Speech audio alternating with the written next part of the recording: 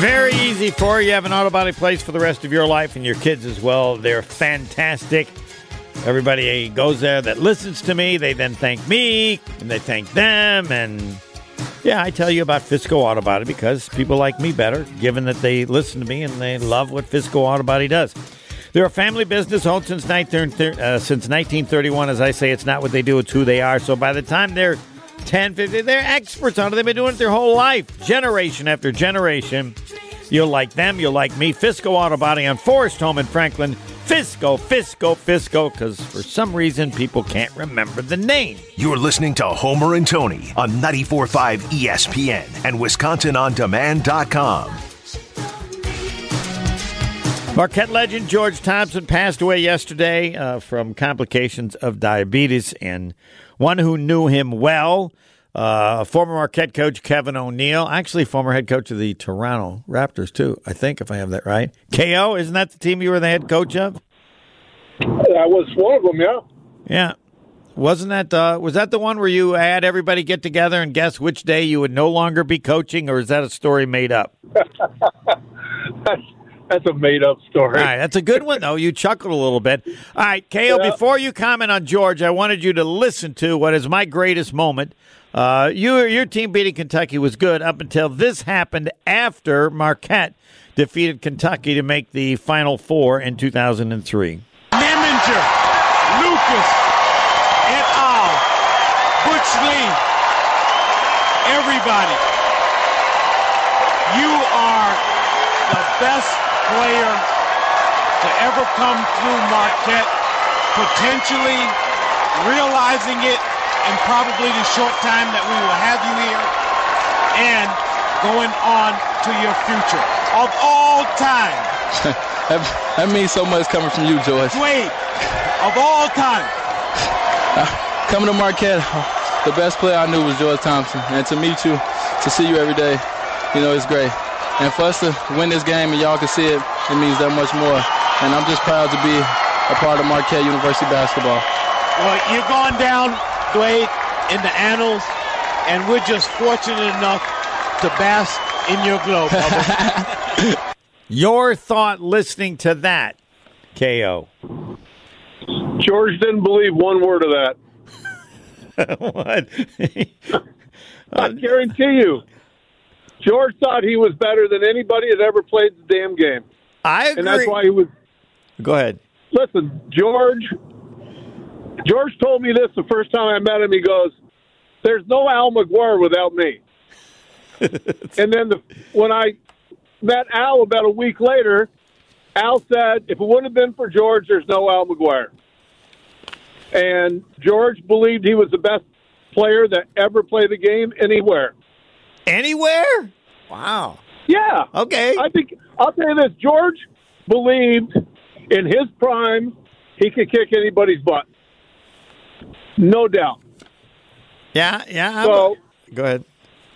He had that much confidence in himself.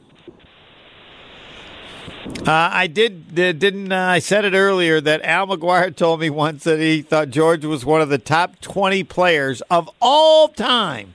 And I said, Al, I'm old enough. I know basketball. I mean, George was great, but top 20? Did you ever hear that from Al? Of course I heard that from Al. I spent a lot of time driving the countryside with Al on off days and stuff like that. So Al had so much respect for George, I can't even begin to tell you. And I don't know that it still existed when you took over, but George I always called him the godfather of Marquette basketball. It was like if you were involved in Marquette basketball, you had to have a meeting with George Thompson. Is there any truth to that? I met with George before I met with Al when I got the job. Brian Brunkhurst George and Brian Brunkhurst were great friends. And Brian said, you got to meet George. So I think my first day on the job, I went and met George. So he was the godfather of Marquette basketball. And I think, by now, it's so long ago, players today don't remember anybody. But George Thompson was Marquette basketball. He got it all started. Yeah, I think he led the scoring for like 40 years. And as I said, that's why I appreciated what Shaka Smart said, because all the people at the banquet, whether you agree or don't, and I wish I could ask George. KO says you didn't even believe it when you gave all that credit to Dwayne Wade. I actually thought you did, which, of course, I would agree that. He did not. I thought he never thought he would say it. But I thought he believed. That was good radio. All right. As you know, Homer, Tony Smith, in his senior year, broke Georgia's single-season record. Yes, he did. Yes, he did. Okay? About a week after the season, I had dinner and drinks with George, and he said, let me just tell you this, KO. If I got as many touches and shots as Tony Smith, I would average 40.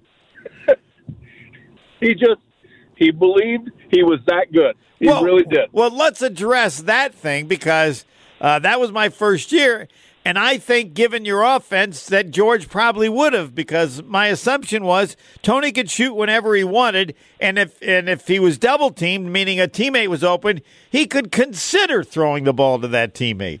What's the accuracy of that? Only if the guy had a layup or a dunk.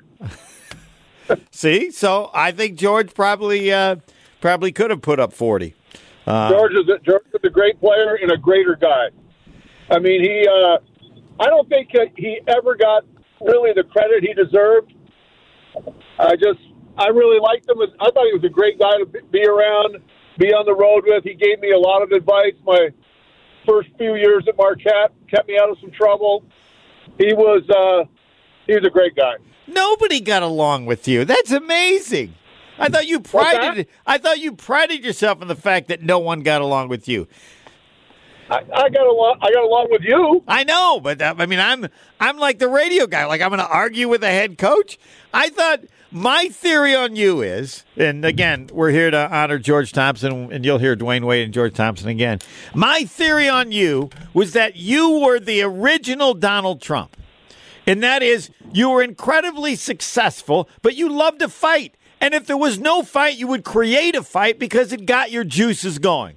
All right? That's another of my theories, and I risk you deciding whether it's accurate or not. Is that true? And you don't have to make any comparison to Trump. It was just, you're the person I thought of who loved to fight.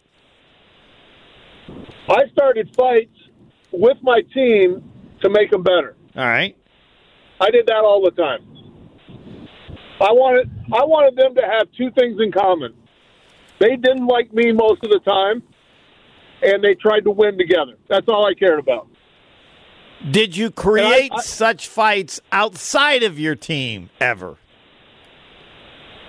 I probably did. I'm sure I did. All right. But I don't really recall any of them. Where did you learn this theory of coaching? Because I'm sure you were under Lute Olson. I don't think that's the way he did it. No, it wasn't the way he did it. I mean, we're talking about two opposite people. Right. You know, the guy never cursed, and he, was immaculate and all that stuff. But I just thought, I came from Arizona where we had like 8 NBA players on one team. I didn't have that kind of talent. We had to do something to gain an advantage and get better. And it was toughness. We became tough. All right, talking with Kevin O'Neill, my last question, unless there's something else that you want to add, and that is, since the Hall of Famer Tony Smith is not here, I need you to tell people just how incredibly good he was. I thought his senior year that I got to do, he was as dominant for a season as anybody who played at Marquette, and that includes Dwayne Wade. And my favorite line was, he carried the team more than my mom carried me. And that team had no business getting into the NIT, and it's how good was he? I coached 33 years, and I never saw any single player have a better season ever than I coached, ever. I mean, he had the guy was unbelievable. He was in fantastic condition. He was a great teammate. He was just absolutely spectacular that year. And we wouldn't have won anything if he wouldn't have, he carried all of us. Yeah, without him on the team, you win 5 games.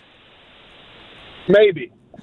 Maybe. And I never knew this because I never watched it, how good he was defensively, and told that he got picked by Dunleavy because Dunleavy saw him in the summer